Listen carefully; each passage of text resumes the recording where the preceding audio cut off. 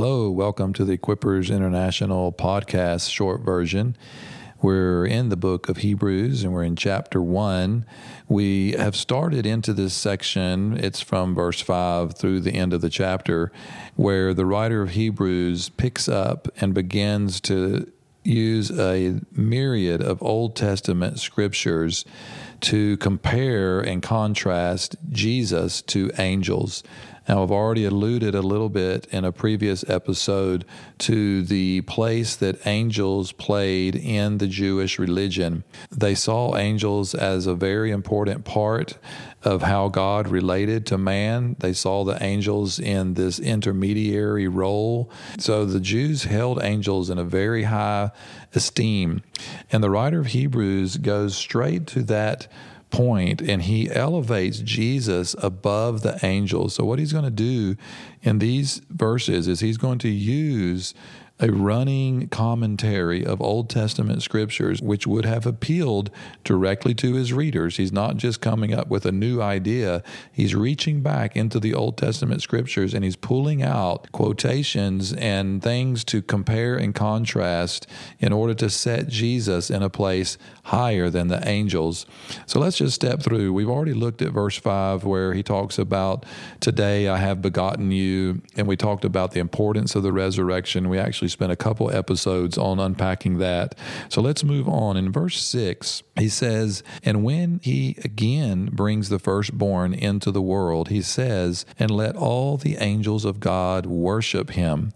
So he says that when Jesus was brought into the world, again, this could be a reference to the natural birth of Jesus when he came in the incarnation at the birth, or it could probably more appropriately be a reference to the resurrection when God brought Jesus into the world. It's interesting that the word that the writer uses for world here is not cosmos, but it's another Greek word that means the inhabited earth. It's a more defined word. It's another word that's used in other places of the scripture to be translated economy. So what the writer is saying is probably through the resurrection of the dead, Jesus takes up a place and a role in God's plan that no angel has ever been able to fulfill or never will be able to fulfill.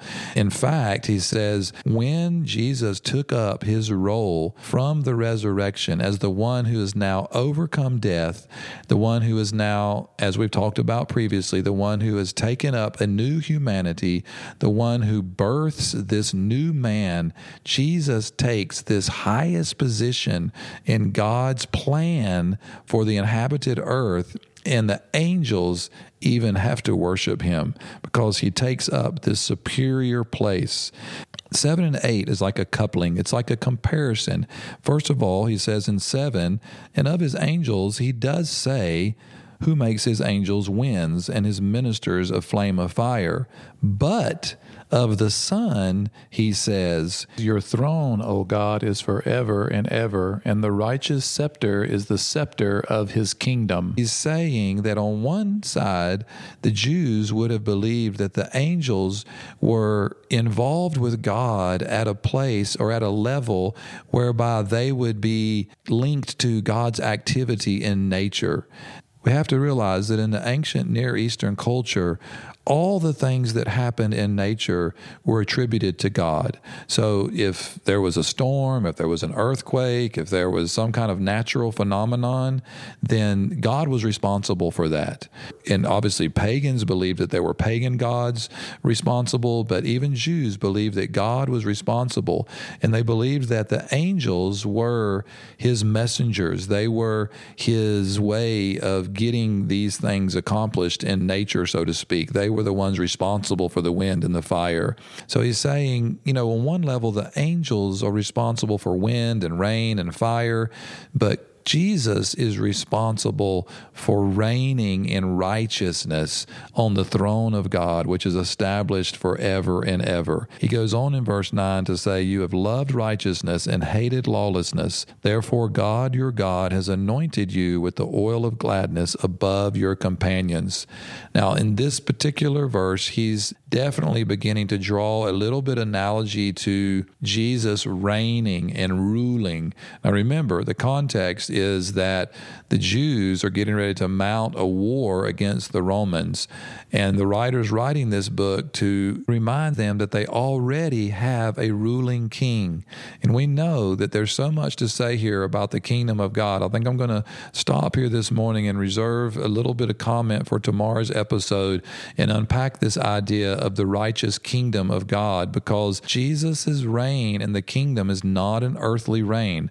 It's not to be confused with the kingdoms of this world, but it's a heavenly kingdom and a spiritual kingdom. The writer is putting him in a place where he deserves the highest worship. So it's a great reminder for us today to focus and say, Jesus is reigning. He is above angels. He has the highest place. He's above kingdoms of the world. He's above what the rulers of the world do.